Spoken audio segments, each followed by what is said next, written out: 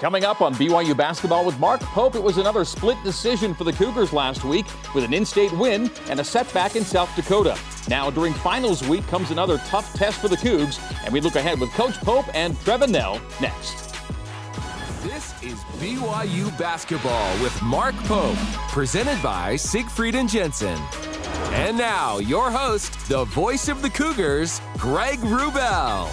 Well, thank you, and welcome back inside Studio C at the BYU Broadcasting Building in Provo for another weekly edition of BYU Basketball with Mark Pope. We are joined, as always, by a live studio audience here in Studio C. And for those watching live on the BYU TV app, you're invited to take part in our live polls via the Opine app. Just download the app on your phone, then watch the side of your screen for poll questions throughout the show. Our social media hashtag is Pope Show, hashtag Pope Show.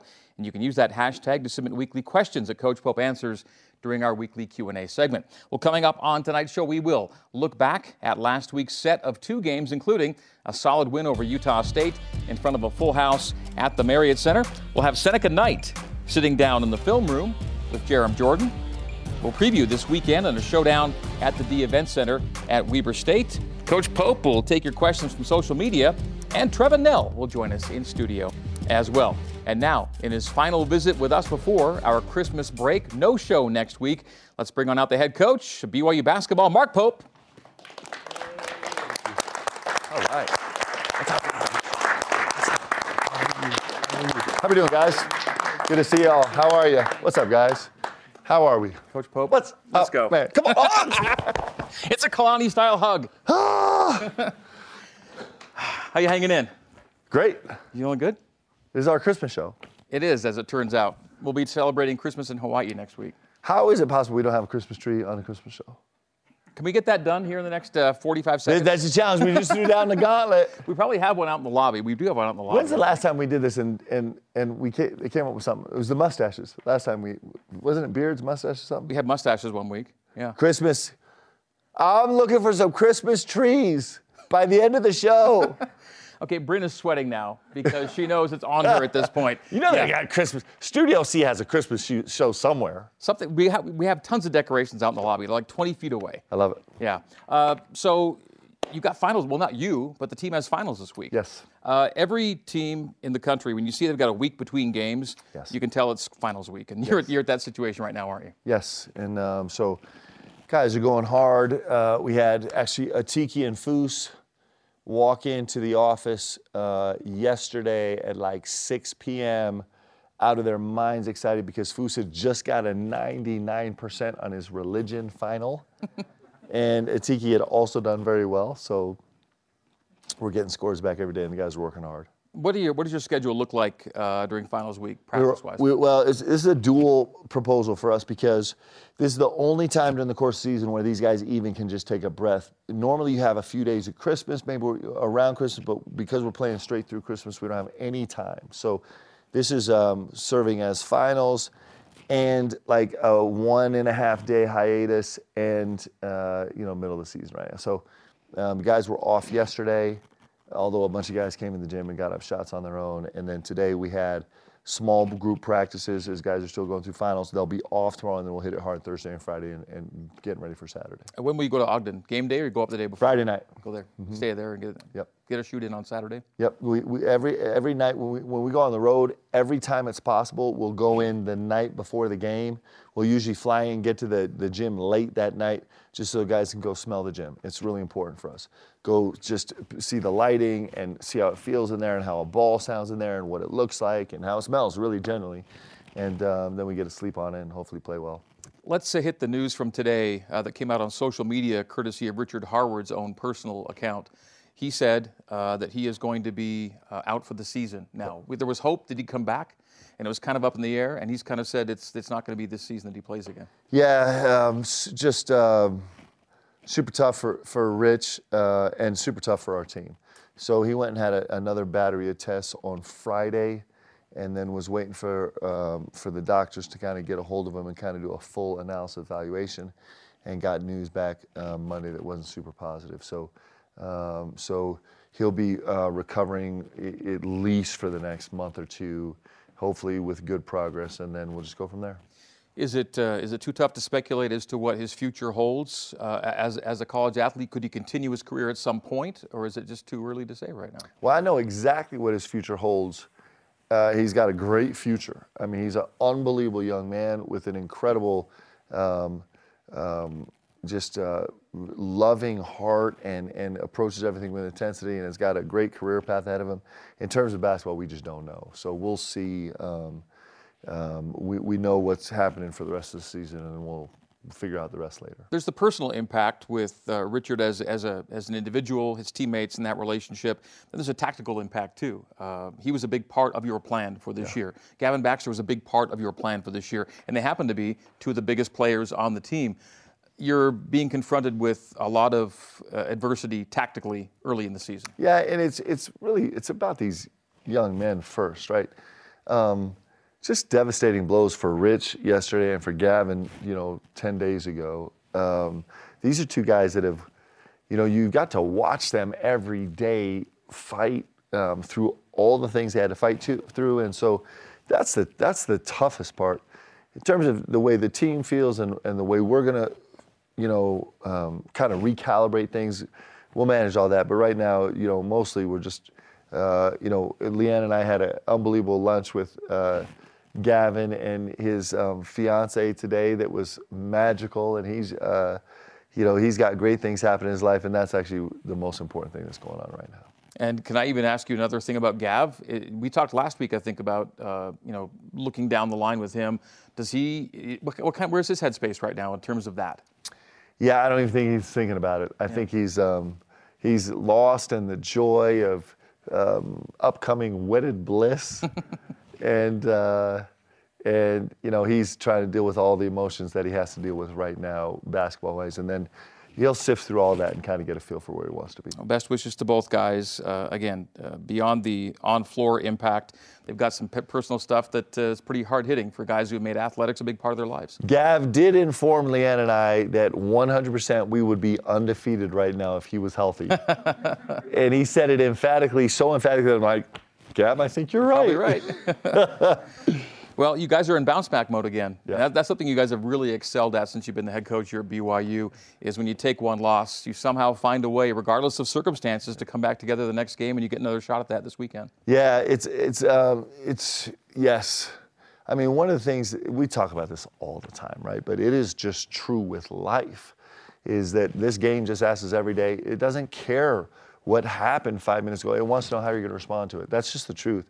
This game is asking us every minute of every day, how are you going to respond? And life for all of us is like good things happen and bad things happen. Good things happen to us every day and bad things happen to us every day. Everybody has successes and everybody has miserable failures. It just is, that's life. And all life is asking us is how are you going to respond? And we've been really blessed with a great locker room where the vast majority of the times our guys respond in a brilliant fashion. Let's hope it continues. All right, as we look ahead, let's first of all flash back and look back at last week's highlights and stats presented by Intermountain Healthcare, official medical provider for BYU Athletics. It was a 2-game week, and the first game of the week was at the Marriott Center. It was BYU and Utah State. Great in-state battle, full house across the way. Yeah, and listen, this is a great Utah State team. Coach Ryan Odom has been a friend for a long time, and he's doing an unbelievable job at Utah State. And they're led by a couple of seniors, in-house seniors, and a couple transfer seniors that are really, really talented. We knew it was going to be a great game, and it certainly turned out to be. Great team win. There were some individual standouts. We'll take a look at some team numbers of note. Great shooting night for the BYU team. A solid night from the bench. Free throws were a big part of this game, both the number that you made and the impact we like that the Rock had in the second half. I think Utah State was 0 for 6 in the second half on free throws till they made one. And that was a really good free throw team coming into the game. Yeah, they're a great free throw shooting team, but it's hard to shoot in this gym, man. It is hard to shoot with this Rock doing their work, and they're a big part of everything we do. We went with a little bit of a smaller lineup, kind of starting a game for the first time with a little bit of smaller lineup. The guys really, really shared the ball and really fought to earn great shots for each other, and we shot it well. You see Trevin's numbers from 3. He made his first 3 threes of the night. Big for you guys. Yeah, and it was big for him too. He's a great shooter. He's not a good shooter. He's a great shooter. And the one thing that every great shooter knows is that you go through some little periods of time where you don't make shots a lot. I mean, you think about Damian Lillard at the beginning of the season was having to answer. Damian Lillard was having to answer questions about making shots. And it just is, the great shooters, they don't get discouraged. And certainly Trevin hasn't. In the last few games, he shot it unbelievable. It was 2 for 3 last game, and he's back to his normal ways of making every single shot. Your leading scorer in the Utah State game was Alex Barcelo, team high 17 for AB. Back to his old ways at the free throw line. He was 7 for 7 that night. It's kind of what he does. And you kind of, run out of platitudes after a while for just how steady, reliable, a rock he's been for your offense. And he really does, he has everything, right? He's got everything in the arsenal. Yeah, and it's funny because he does everything. And he had an unbelievable week, Utah State, and really played terrific at Creighton too. But he is, he's got so much in his arsenal, and yet today, for an hour and a half, he's so focused on developing another skill. This is something that's going to be really specific to our growth as a team, and he just comes in hungry to grow every single day, and that.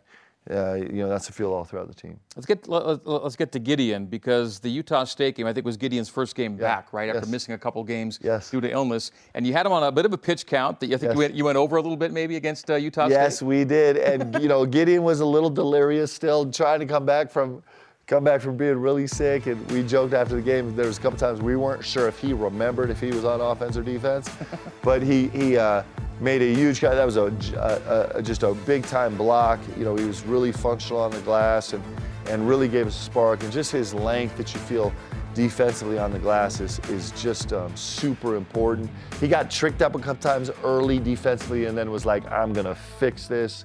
And it just was great to have him back. We'd missed him for 2 really, really hard games. And so just having him back on the active roster was important. One of the things I love most about the highlights we've seen so far tonight is that in every shot, the background was filled with fans in the stands, no empty seats. Yep. It wasn't technically a sellout, but it was another 16,000. But it looks like a sellout, right? You have 16,000 fans in that building. You're having these midweek games, winter games, weather gets a little squirrely. You're packing the building. The fans have been tremendous this year. Yeah, it's so fun. It's a shame we don't play here more. I mean, we had, I think we have 1 game in a 5-week stretch. In the 5-week stretch, but it's special every time we get to walk in that gym, man. It really is a gift. So the Utah State game got the week off to a good start, and it was a quick flip to head to the Midwest. And you got out ahead of a storm that pounded the Sioux Falls area, but you got into Sioux Falls on Thursday night to get ready for Creighton. Yes, and it was a quick turnaround against a really, really good team. A team excellent with great team. Tradition. Yeah. And should we move on to the game after that? What was the game after that? We'll have a few moving pictures from that game. Again, they had a great first half. Really did some good things. And it's up to you guys to battle back. Yeah, we struggled in some areas we never struggle in. We're in the 99th percentile effectivity in transition defense, and we gave up 14 transition baskets in the first half, and it was a little bit inexplicable. It was just not. It wasn't the character of our team. Their physicality really, really affected us, their size and physicality. It was the first time this season, for a variety of reasons, where I looked out on the court during the course of the game and we felt so small. We just felt so undersized, and there's some ways we can remedy that and fix that. So there were a bunch of things that went wrong for us. The one thing I'm super proud of the guys is on a really bad day, man, they kept fighting, gave us a chance down the stretch to really be in the game. We just couldn't get over the hump. But I was always super proud of this team's effort and super proud of us staying together.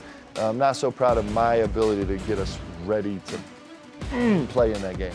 You won the second half, did come back. All their block shots came in the first half. They didn't have a block after halftime. Yep. And, you think about it, we gave their starting power forward. He had 20 in the first half and 5 in the second. It was a little bit like the Bean situation where he got so much done in the first half and the guys adjusted better in the second half. We just got to be able to make those adjustments in live real time, not at halftime when you have 15 minutes to all gather together and plan out, but we got to do it in the 90 seconds we're allotted in a timeout. Not just the instruction, but the recalibration. We got to be able to figure that out better. And in that game, we had to find a way to put a bigger unit on the floor, and we did that in the second half, and that was a little bit better for us. But of the top 100 ranked teams in the country, 1 to 100, we've played the 4th hardest schedule of any team still ranked in the top 100. And so there's a reason for that. Like, losing is the worst thing in the world. Losing is the worst. It is the worst. But you know what losing does? Like, me and my staff haven't slept for the last 3 days or 4 days, and we're spending countless hours right now trying to retool things, and it's an unbelievable motivator to try and, it gets your guys' attention and it refocuses you, and that's why you play these games. We're not playing these games to have an unblemished schedule. We're playing these games so we can get better, and if we do this right, this Creighton game, as painful as it was, is going to help us get better, and that's why you do it. Let's hit AB if we could just for a little bit before we leave the Creighton game, because he scored 28, which is one off his career high. Carried the offense for you. And he does it on a career high in field goals made and field goals attempted, but it's still modest numbers. Yep. It's 11 for 20. Yep. He always shoots a high number in his big point games. He's never been a chucker, never is a chucker. Yet, if there's a guy that's played here since Jimmer who has kind of a Jimmer type ability to where if I want to make some things happen, I can do it, he's one of those guys. And it's just so impressive that he never does it at the expense of the team. Yeah. But he also has a sense of when they need me, I can respond. Yeah, he's just playing at such an elite level right now. Still with areas where he can grow, but you're right. All the damage he does is within the context of the team, and it's one of the gifts that he gives to our team and BYU is that he's able to do that. They were switching 1 through 5 a lot. They were sending 2 to the ball on ball screens a lot. They were kind of ignoring our role a lot, and we didn't function great in response to that. But you think about Alex, he's coming off ball screens and he's got a 7-footer switching onto him with heavy gaps, and he tortured him a couple times, both roasting with a seal drive and also kind of just in isolation step back 3. He did it twice, and his ability to kind of recognize what's happening on the floor in real time and then attack it the right way is pretty special. I think it's also interesting that of his last 6 20-point games, 20 or more, 5 have been away or neutral. When things get a little tougher, a little harder to find points, he has a sense of that moment too. Absolutely. Okay, Seneca Knight, big day for Seneca Knight on Saturday. His BYU career high, 13 points, and he had 3 threes. He had only 4 the entire season until Saturday. What about Seneca was a matter of time, do you think? Well, he's getting a little more comfortable. We've played him at the 3 and the 4. He missed a bunch of time in training camp, and so he's got brand new to the program, playing 2 positions and missed time. And so he's going to get better and better and better as we go through the season. And as I become more aware of how I can put him in positions where he's most comfortable, so he actually made some shots for us. He was pretty active. There's a ton of growth available to him also. He can play so much better, but he's coming, and he's gonna have a huge impact on this team. Well, indeed it was a good day for Seneca Knight, the New Orleans native, finding a bit of a groove as he adjusts to a new starting role and a first season in the BYU system. Here now, Seneca sits down with our Jarom Jordan inside the film room.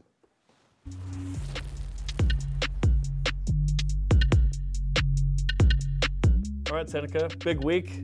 Nice win against Utah State. Crazy travel situation to Sioux Falls, South Dakota, and you play Creighton. How would you describe last week? It was a roller coaster emotion. So going there, getting the win, at home, getting the win against Utah State, then going out to play Creighton in South Dakota.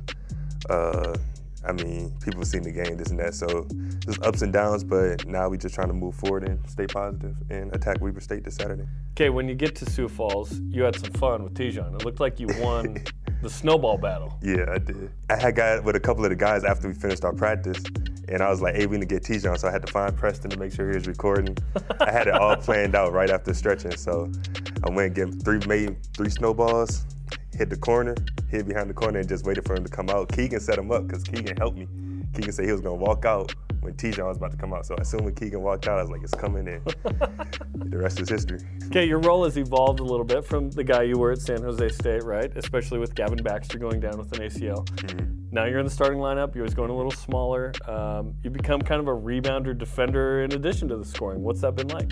It's been a challenge, I'm not gonna lie. I've never been in the position where I'm setting screens and rolling. That's never been, since I was little, never been part of my game. It's been cool being able to learn, being able to adjust. It just makes me more valuable on the court and being able to find different ways to keep helping this team improve. Okay, let's watch one of those plays against Creighton where you set a screen and you end up getting an offensive rebound. Once I set the screen and slipped, I knew AB was going to shoot it. So just being there just in case, because, you know, he doesn't miss many. So I'm down there. I got the rebound. I was looking to go back up. AB was talking to me. And I seen him on the cut and just hit him, and he got the floater. Now, they said Foose tipped this in. What did you say? I say that's an assist. So, Yes. AB made the shot. That's an assist. I don't know what Foose is doing. I don't like him getting credit for that because that's supposed to be my assist. Hey, yeah, wait a minute. You got O-board and assist. I like where your head's at. Okay, then you came into the week. You kind of struggled from 3 a little bit, but you made 4 last week, 3 in this game. Let's take a look at one of those as AB finds you on the break. I just catch it and shoot it. Honestly, it was a couple minutes before this. I had passed up one when AB passed it to me. And when we was both on the bench at the same time, he was talking. He was like, shoot that. He was like, we got faith in you. He was like, we know you can hit it. You hit it all the time in practice and everything. So next time you catch it, shoot it. The situation appeared again, and I just let it go. A little fadeaway, a little English there. Right? A little English, a little style. Didn't hurt. Okay, big week with finals, and then Weber State on the road, which is going to be a good in-state battle. Yeah. What's the key to winning the week? Just finding ways to improve each and every day. Study the film from the Creighton game, things on, find situations that we can improve on. Okay, good luck this week. Yes, sir. Thank you. What do you want to say about Seneca playing in his 3rd program right now and getting a feel for everything here at BYU? Yeah, I mean, first of all, Jerem's Christmas BYU sweater was off the hook. I mean, that was incredible. And Seneca is such a great, he's such a great member of this team, and he has got a great future in this game, and he's going to get better and better every game, and we're super, super grateful for him. All right, that is Seneca night. Let's take a look at our December schedule, how it's unwrapping for BYU as the Cougs are at the halfway point of the month. And as we look at the left-hand side of the screen, a split decision through the first 2 weeks, and now comes the back half of the month, starting Saturday at Ogden, Weber State, and then 3 games in Honolulu, South Florida in the first game, Vandy or Hawaii in the second game, and then there's a whole other half of the bracket up at the Diamond Head. That'll be 3 games there, and concluding on Christmas Day, then finishing off at home to Westminster before conference play gets underway. So by the end of this month, you'll be on the road to Portland for WCC play. So conference play is just around the corner, but yet a challenging back half of the month still ahead for you. Yeah, and it's great. I mean, this is why we do it. Like, we're well aware of the purpose of what we're doing, and we're getting to kind of explore how we can grow and how we can get better, and it's going to be awesome. And we get to spend Christmas in Hawaii, which will be incredible if we win, and it'll be awful if we lose. Let's go with that complicated. Yeah, 3 wins, but certainly the most important one will be the last one, December 25th. They're all. It just turns miserable. We got to win, guys. I hope everyone's coming. Everyone's coming to Hawaii, right? We're all coming to Hawaii. Let's go. I'm going. Yeah. Okay. For your day-to-day Cougar Sports play-by-play, watch BYU Sports Nation with Spencer Linton and Jerem Jordan. It is weekdays at noon Eastern on BYU TV and BYU Radio. When we come back, we will preview BYU's 4th and final in-state game of the season. Cougs headed to Ogden to take on Weber State this Saturday as BYU basketball with Mark Pope continues. Stay with us.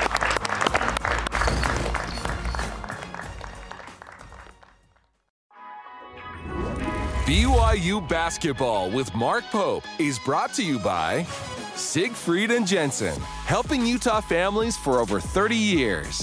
And by Intermountain Healthcare, official medical provider for BYU Athletics. Welcome back to BYU Basketball with Mark Pope, presented by Siegfried and Jensen. Let's take a look at this Saturday's game night schedule for BYU at Weber State. Pre-game on the BYU Cougars app. We'll have an hour of pre-game on the app at BYUCougars.com from 5 to 6 Mountain Time, 7 to 8 Eastern, while football postgame wraps up. And then when football postgame is done, back on BYU Radio at the top of the hour for the tip-off of BYU and Weber State. And be with us for postgame coverage, including Coach Pope and his postgame conversation with us courtside as well. All right, Weber State, Coach, it's the latest team with a winning record to line up against BYU. Yeah. They're 9-1. They took their first loss of the season this past week at Washington State, bounced back with a non-D1 win on the weekend. Randy Ray's team looks good again. I'm telling you, it's an unbelievable time in the state of Utah basketball. Utah is good. Utah State is good. Every team in the state won their holiday tournament. This Weber State team is tremendous.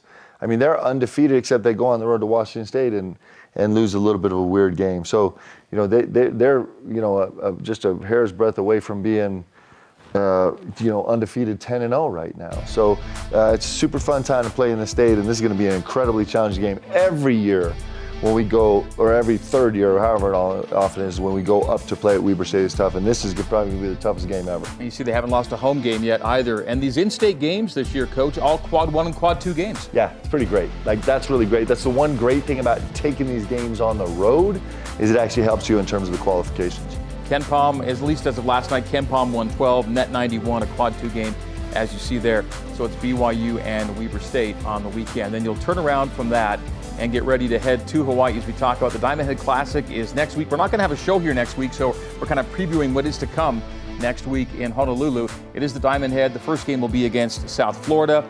South Florida's playing Austin Peay tonight. They're up 10 late in that game, so they'll have a win tonight. They play Florida on the weekend, then they head over to the island, and that's who you open up with. Yep, and it's going to be really tough. I mean, that's a good program. That was the last game I ever coached at Utah Valley, was against South Florida at home in the postseason, and we lost. Clearly, it was my last game. So I'd like to get some revenge. I'd like to have a better outcome.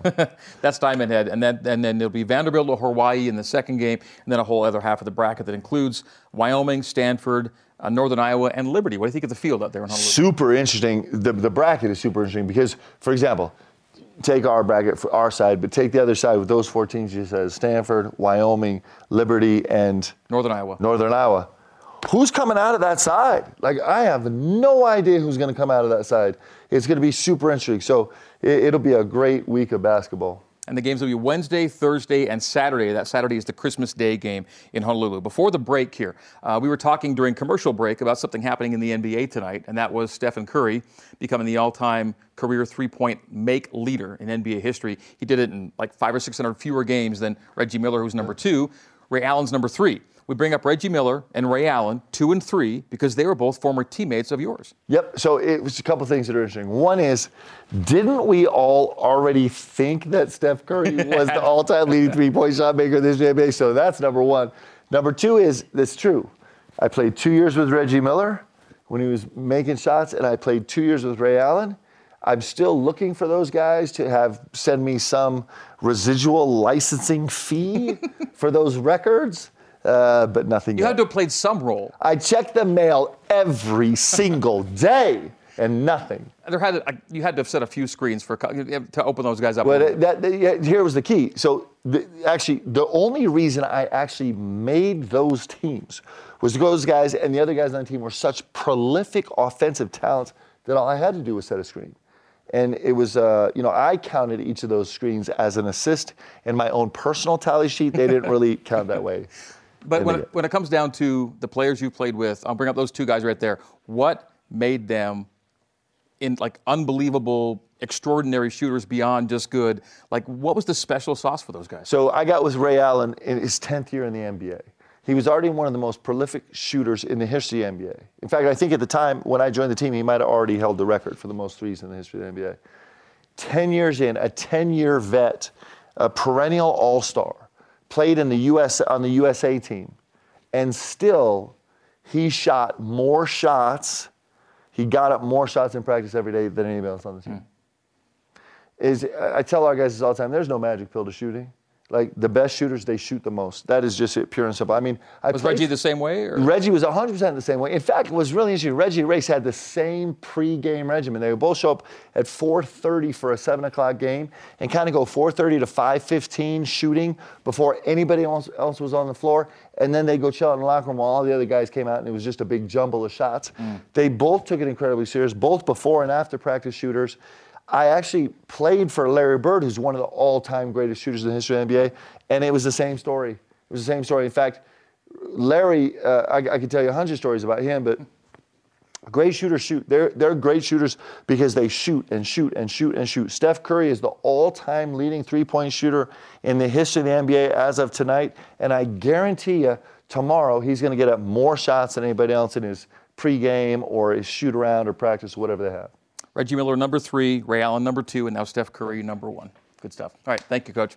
Coming up, we'll have questions for the coach from social media as BYU basketball with Mark Pope continues. Stick around.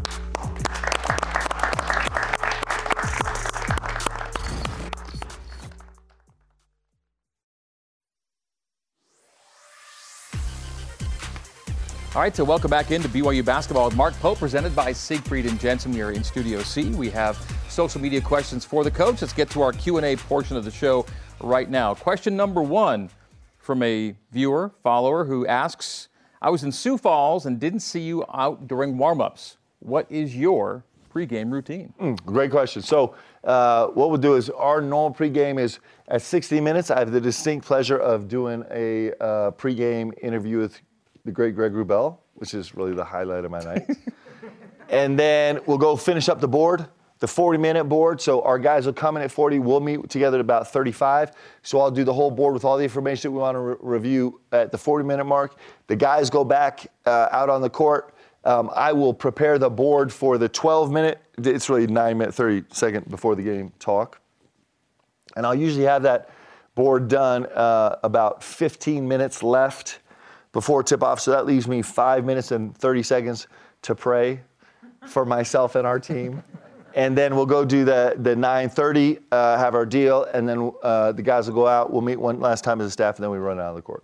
What does your board look like? How much is on it? How much do you want them taking in at that point? So more stuff is on the board at the 40-minute mark, but hopefully by that time, if we've done a good job, we've distilled the information down where it's pretty manageable. Where I can cover everything on the board in 5 minutes. If I can't cover in 5 minutes, then it's too much stuff. Okay. We haven't done our job prep. And then when we do the board at the 9:30, it is literally just the scheme for the game. And so it's very specific. It's the same categories every single game. Most games, 50% or 70% is exactly the same thing that these guys hear every single game. And there'll be just a little bit that's maybe unique to the game. And by that time, hopefully, we're ready to get on the floor and execute the game plan without thinking about it too much. Our pregame chat's the highlight of my night as well. Yeah. Until the postgame chat, which I like a lot. Postgame is great. Well, After postgame wins. depends. After wins, yeah. So can I just, we didn't even talk, how much time do we have? We got time. We didn't even talk about this. So can you give us some details, please, of your saga? First of all, Greg Wrubell is a legend in BYU athletics. I mean, I know you don't like me to say that, but it's just the truth. We all know it. I walked into the football stadium for like game 2 or 3 this year, and I'm walking in and I hear Greg Wrubell's voice being shouted out all around the concourse because I don't know what it was, a PSA or whatever. And I'm just like, I think every BYU fan in the world, there is something so identifiable and comforting about your voice because we've all grown up with it and shared with it. It doesn't come easy. Like, it doesn't come easy. Like, I don't know if I've ever met a person in this position that's more dedicated, and hence I would like Greg to help share the details of how he eventually made it to Sioux Falls. Well, first of all, I wish I'd been with you guys on Thursday. Yes. Getting ahead of the storm would have been nice. Yes. As it turned out, and I'll make this really brief, Friday morning I woke up at 4:30 or 5 in the morning to get to the airport, and my phone flashes a text from Delta saying, your flight has been canceled to Sioux Falls. And that's not ideal because the game's the next morning. And so I said, well, at least get me to Minneapolis. We'll figure it out from there. And so I took my original flight to Minneapolis. It got in, and it's snowing in Minneapolis. We landed, luckily. And then I waited in Minneapolis all day as my afternoon flight was canceled and then my night flight was canceled into Sioux Falls. At that point, it's find a car. And we have somebody at BYU that has a way to find guys' cars. Great Lori Sowers. Lori took care of me. Lori Sowers, when her book comes out, we all got to get it because her life is amazing. Lori's amazing. Lori got me a car. I hopped in at 7:30 on Friday night. The game's at 11 a.m. the next morning, and a 3.5-hour drive took me 7. And I drove from Minneapolis to Sioux Falls. Minneapolis is not close to Sioux Falls. If you're looking at a map right here, like Minneapolis is right here, and Sioux Falls is like over here. But you can do it in 3.5 hours in good weather. It was not good weather. So just double the 3.5, and it was white knuckle and full focus. And so you weren't driving like you normally drive. You weren't rolling down the road like this. It was like this. Yeah, more like that. It's all good. And I'll tell you, honest truth, I promise you, if Lori couldn't have got him a car, he would have got some cross-country skis and would have made his way to the game. And that is like, that's just the... The show must go Yes. on. All right. Awesome. Another question for the coach. We're back in our Q&A segment. Question for the coach. Coach Pope, who are you going to recruit from Coach Sitake's team as a temporary big? Oh, hey, we've had some great bigs from football. Woo! I don't know. You tell me. Give me some suggestions. Well, I got to call Kalani. He's Who would be the number one candidate right now? Oh gosh, for basketball, I don't know. I don't know what kind of game Dallin Holker has. I always looked at tight ends. I think tight ends are good options. The Barrington brothers. One of the O-linemen, Clark or Campbell Barrington. They both hooped it up, I think, in high school. And I'll take them both. One of the Barrington. Clark and Campbell. Barrington. I am offering you right now. Make your way to the Marriott Center Annex tomorrow at 1:45. I'll size you up, gear you up. Let's roll, baby. Okay, they got a bowl game. They're in Shreveport. They'll be a few days away. They'll hit you next week. Hey, you guys want to go to Hawaii after the bowl game? There we go. Let's go. See, I just threw the Barringtons out there, but there could be other guys that are going, I want in on that. And so you might be hearing from them. We got extra room on the plane. Come on. Hawaii is on the table. All right, coming up next. Kalani's going to text me now. He's like, hey, I'll send you these guys, but I got to get on that plane too. Trevin Knell's coming up next here in Studio C when BYU Basketball with Mark Pope continues. Stay with us.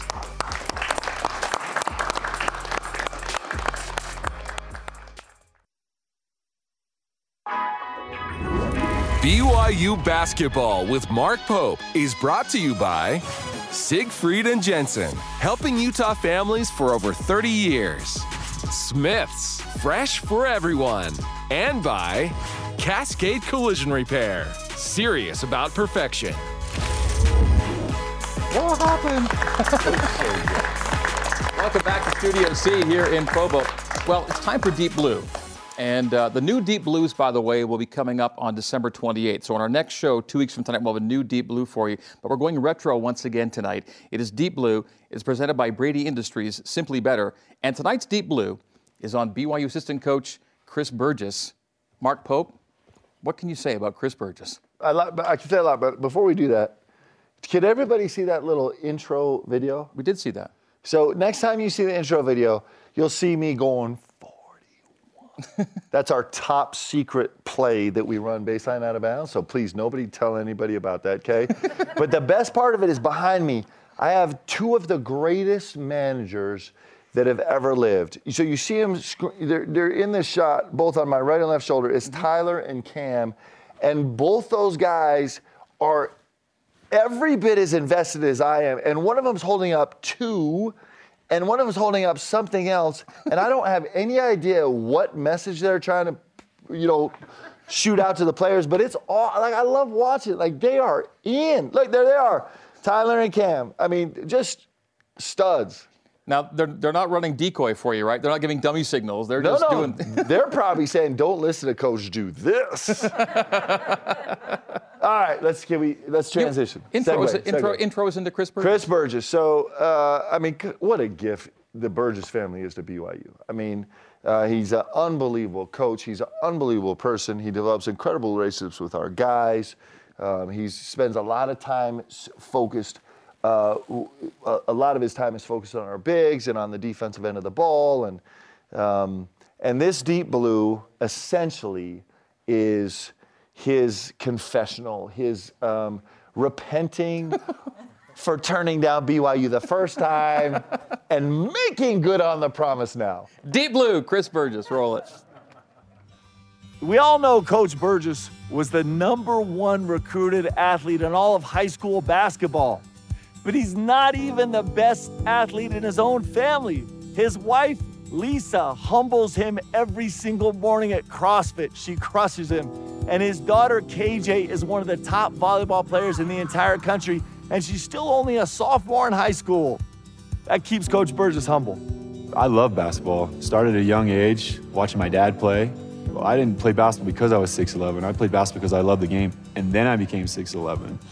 I just love the flow of the game, the pace of the game, the energy of the game, and the energy of the crowd. That's why I love this game.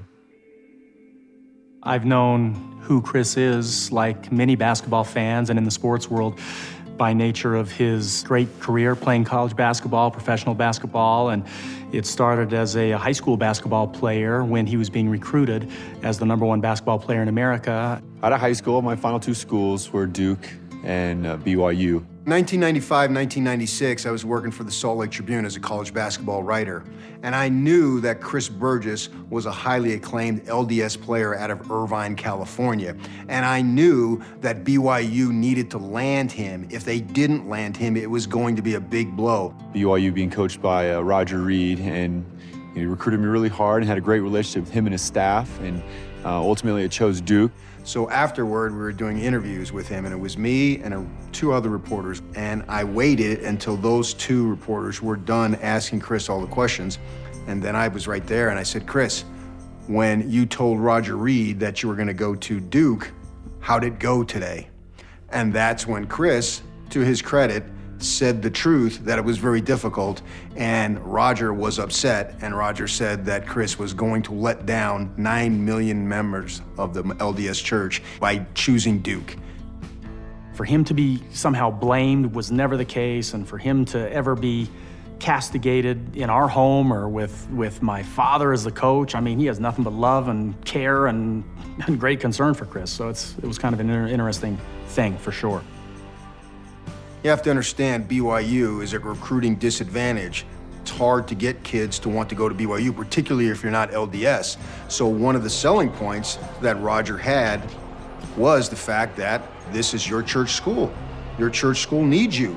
Look at all the positive publicity, because Chris Burgess was a highly acclaimed high school star.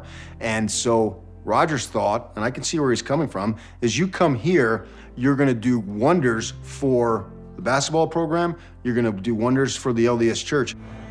There's just an enormous amount of subtext that people should understand with Chris and the pressure that was put upon Chris, both internally with his own family and externally with a very passionate fan base at BYU who were hoping to see the #1 basketball player in America go there. And I think Roger responded just out of his heart and his competitive spirit, and unfortunately for him, it blew up. Being back here at BYU as an assistant coach, coming full circle, there's so much good came out of it, right? There's a lot of closure with the relationships I now have, not just with Coach Reed, but also with his sons. We now joke about kind of what went down back in 1996. There's so much love between their family that situation that kind of went on doesn't bother anyone anymore. We're just happy with how everything came about. When playing the game of basketball, or just in life, there's a lot of adversity. You can't make everyone happy. Things didn't work out at Duke that I'd hoped. Individually, collectively, they were fantastic. You know, got to go to a Final Four. I've really enjoyed recruiting Chris and having him in our program.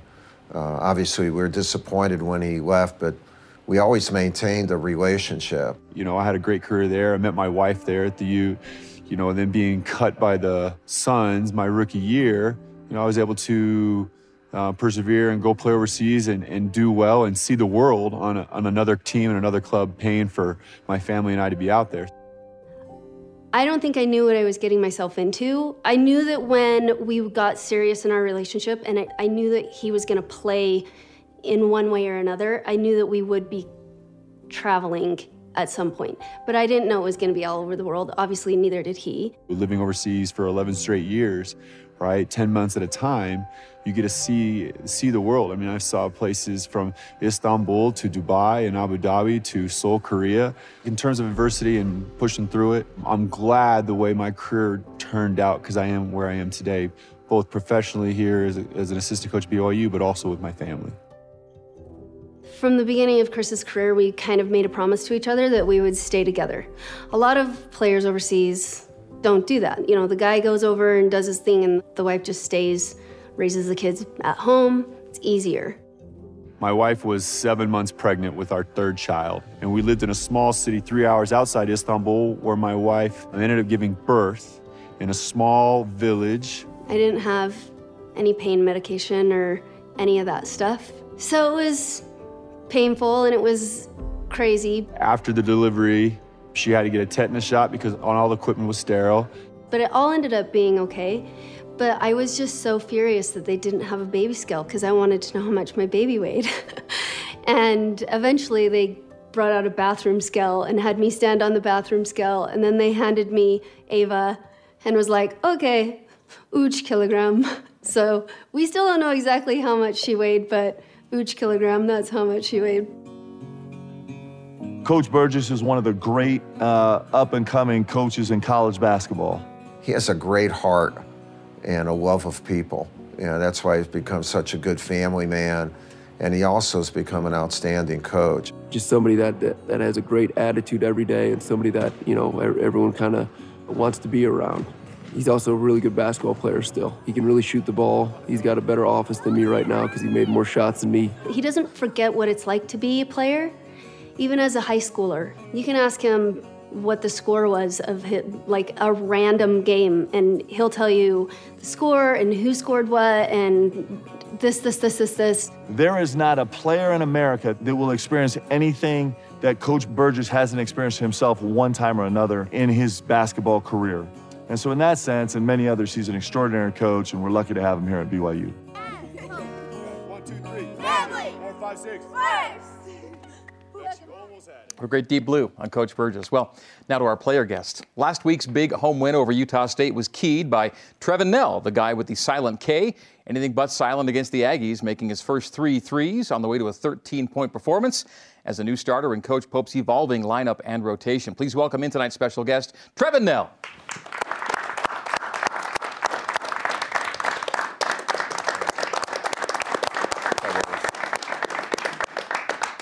Good to see you, Trevin. Thanks for coming in. What's up, man? What's up? Sorry, all right. Stole your shirt. I think you signed with BYU 4.5 years ago, or committed 4.5 years ago. How do you perceive the passage of time? Because you're still here and still going strong, but it feels like a long time ago. It seems like forever ago. I was just thinking about it. We were talking about high school ball, and I know some of these high school kids like Colin Chandler who committed, and I was telling him, I was like, hey, like it's gonna go quick. Like your senior year is gonna go by, then your mission's gonna go by, and then you're gonna be a junior in college, And so, but yeah, it's gone by super fast. High school for you was Woods Cross back in the day, right? Yep, Woods Cross. And the three. By the way, here's that tweet. By the way, that we were talking about. It was this was May of 2017. So yeah, 4.5 years ago, when you said you committed to BYU, and then I guess you signed later in that year officially. I think at the same time as Hunter. Coach Pope, what? Well, technically, you're only a sophomore now. Technically, I'm only a sophomore. Sophomore, baby. Sophomore. Let's go. 5 years go by, you're a sophomore. It's awesome. That's how it works. Where is Miss Tatum? Tatum, she should have been here. She's not. Miss Tatum. Miss Tatum. We miss Tatum right now. Who else was into you as a high schooler? Who else offered you? I had offers. You asked that. I was like, we just talked about that. Sorry. Is he really asking about I looked at you. I was like, I don't think I should answer this. That'd actually be a long conversation. I was like, I don't think I should answer this. I was like, this just became a hard-hitting interview. Trev just went scarlet red. I went from personal to college recruiting, switching topics. So Trev, who else was into you, baby? I was not going to answer. I was going to say next question. Well, good point. Thank you, Coach. Yeah. College-wise. Yeah, which colleges offered you? I had UVU. I had all the Big Sky pretty much, and then the Pac-12 started getting a lot more interest with Cal, and then I had Washington State. And when I decommitted from Cal, I was getting looks from like Washington, Texas, and some other schools, but. Okay. Like a dagger to the heart. It really was. I just knew he was coming here. When he said UVU, he just said it. And he did. I just like. I said it under my breath. Pains though. in my chest. Under the breath. I recruited this young man so hard that he was like, Coach, I'm just not interested, man. Forget about. No, that's not exactly how it happened. Then how good was it to inherit him then, basically? Man, it was good. It's good. You've always said he's going to be a great player. He is a great player. And here he is. Yeah. How many shots per day would you get up, do you think? Coach was talking earlier. We were talking about Steph Curry, Reggie Miller, Ray Allen, the three-point deal. How much of a daily routine is shooting still for you today?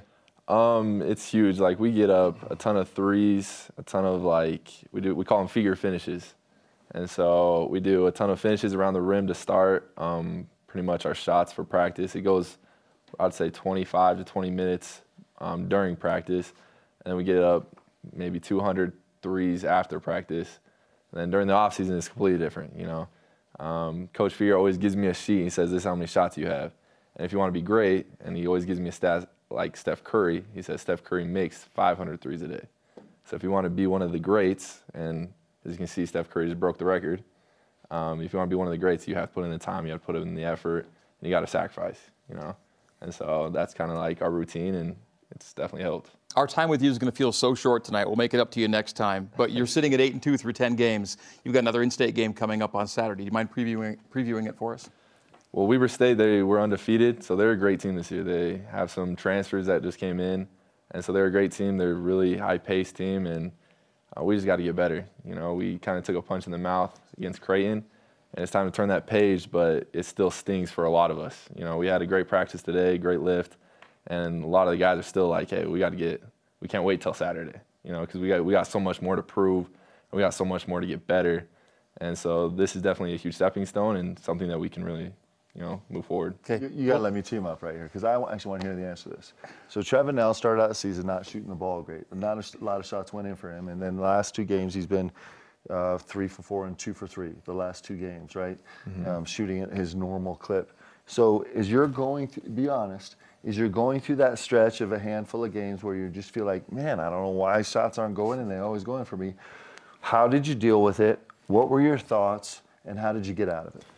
I'm going to be completely honest, I was super frustrated, like super frustrated, because especially last year I shot the ball extremely well, and I felt like I was shooting the ball normal. You know, I shot it and I was like, okay, this one's in, and it goes in and out, and I'm like, what is going on? But I had multiple conversations with Coach, multiple conversations with Coach Feger about just, hey, they trust me. Even Tijon and Alex, they were great. You know, they every single day came up to me and they said, hey, like, we trust you. We know what you can do. Like, stop overthinking it. Just play your game and we'll find you. And so that's really helped me to have, like, guys on the team that trust me so much, have a coach that trusts me so much. And so I'm not going to lie, it was frustrating, but, yeah, like, I trusted the work I put in. And when I told you guys, I said, today's the day, because I knew it. I was confident. I was shooting the ball well in practice. And, you know, you got to just get over that hump by having confidence in yourself and knowing that your teammates have that confidence. Great perspective. Trevin, thank you. Coach, thank you. We're going to wrap it up for tonight. Good luck against Weber State on the weekend. All right, for Trevin and for Coach Pope and for producer Hema, I'm Greg Wrubell. Have a great week. Good night.